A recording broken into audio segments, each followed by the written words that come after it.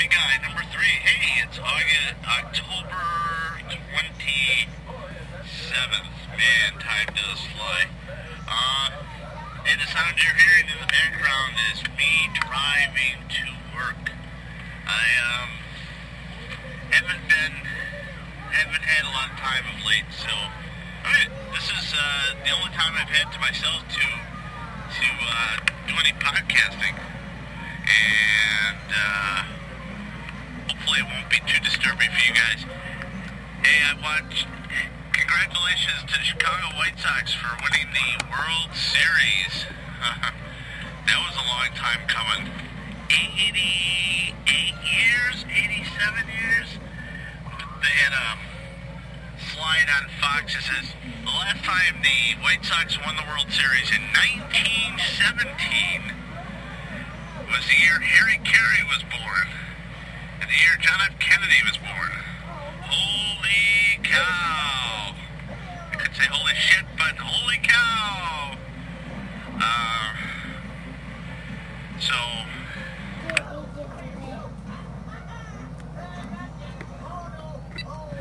I'm back. Hey, I had to take a sharp turn, so I had to leave you for a second there. What else is going on? Went to the dentist for the annual cleaning and, mouth excursion.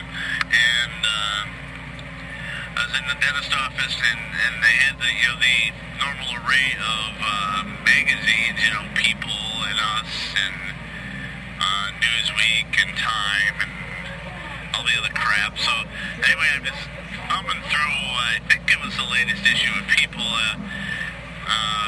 big tabloid spread of Vince Vaughn and Jennifer Aniston. All I have to say to Vince is, well, all right, good going, guy. Although, I don't quite get the tabloid. We got to know every in and out of the intimate lives of celebrities, I don't care who fucks who or whatever. I just don't get it, Okay, so they go this whole big thing, Vince is coming off of his Wild West tour, and he meets Jennifer Aniston in Chicago, and they have this whirlwind romantic weekend, and it goes in intimate detail on where they were and who they were with and what they had. They even talk about them stopping at a hot dog stand, and he had 2 Chicago-style hot dogs, and she had 1. Oh my God! Oh, really, really scary. No wonder they get all fucking pissy about the paparazzi. It's stupid. Who really gives a shit whether Jennifer Aniston had 1 Chicago-style hot dog or 2? Oh, man. And then they go and, they snuggle up on the terrace with a blanket together, talking to friends. Oh, man. Anyway, the only redeeming quality of that whole article was that they kind of go into Vince Vaughn's life a little bit. They showed a picture of him in 1988. He must have been somewhere in his, late high school, early college years, and shows up with a girl, of course. But the thing that made my day was that he looked as much of a dork back then as I did. So at least, I don't feel so bad. Anyway, and I thought about it. It's just like, what if the paparazzi were following me? Wouldn't that be interesting? Oh, yes, the philosophy guy, Here's him dating the fat chick in high school. Here's him dating the fat chick in college. Yeah, da-da-da-da-da-da. You know where that's going. Anyway, I just don't get it. But, if anybody can tell me what the fascination is with the intimate lives of the rich and the famous, I'd greatly want to know. It's just like, Angelina Jolie and Brad Pitt, they're always on the tabloids. And this is what I don't get. Now he's like the father guy. Wasn't the whole breakup between him and Jennifer Aniston because he didn't want to have kids, but now he's got his instant family. So anyway, if anybody wants to let me know what the fascination is with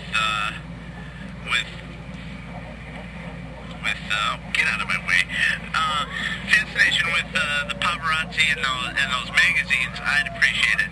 Yeah, just send me an email at feedback@philosophyguy.net. I'm back. Hey, driving while podcasting is not always the easiest thing to do. So you have to stop every once in a while to actually drive, and then also I'm using my sophisticated pocket PC to do the recording. The only problem with that is you have to keep the button pushed to keep recording. And after a couple of minutes here, my hands grip. Okay, I have to admit, I was down there. So anyway, next topic. Job interviews, a couple of high-ranking officials being nominated for different things, Harriet Meiers to the Supreme Court, some guy, and the name escapes me, I'm sorry, being nominated to succeed Alan Greenspan as Fed chairman, and, it's just, everybody's like so analyzing, everything, it's like, I guess I should start a poll on, will the milquetoast moderate make it or withdraw her nomination? I don't know. What do you think? Send me comments or feedback at philosophyguy.net. I guess I don't know enough about Harriet Meiers to really have formed an opinion about whether she'd be a good Supreme Court justice or not. It sounds like Congress has got the same problem. So what do they do? Why don't you give us some of your work from the White House?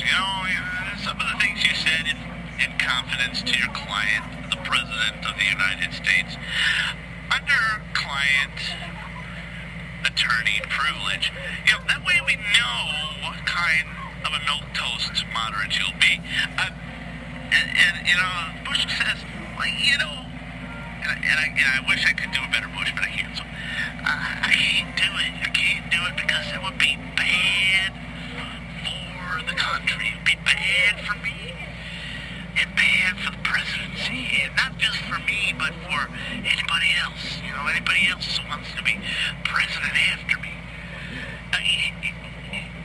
It does have points like, the minute you let Congress in on something, you're dead, they'll always come back and haunt you. But, so they say, hey, give us some of your work, it's like, okay. Let's say they turn it over, okay. Turn some of it over, some of the non-classified stuff over. So, all right. Miss Meiers, why did you tell the president that it was...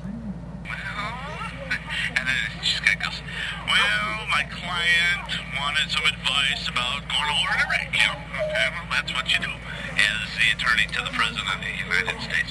So anyway, but it also got me thinking about, the standards for getting a job these days are just, you gotta be perfect. You gotta know your shit, okay? I don't have a problem with that. You gotta be able to prove you know your shit. You gotta sell yourself as if you're the only guy that knows this shit. Because, somebody can come back and say, hey, well, what about this guy who's better looking, who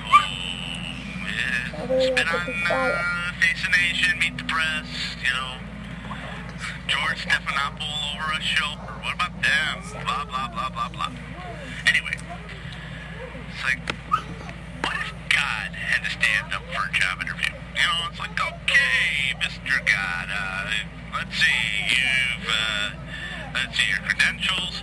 Oh, by the way, we didn't seem to get a resume from you, but we got this big book, yeah?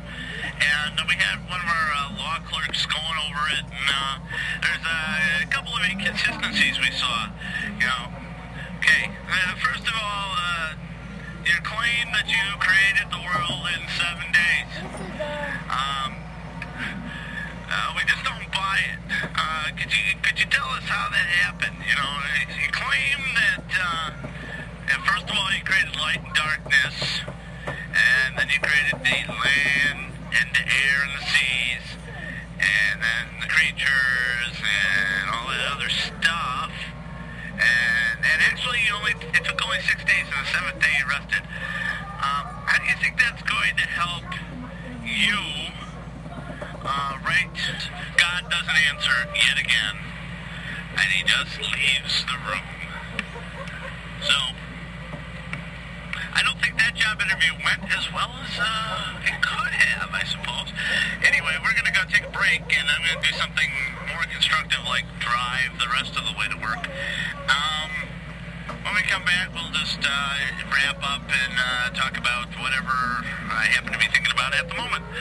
You're listening to the Philosophy Guy Show at www.philosophyguy.net. A lovely little thing about a bugger when he's pissed.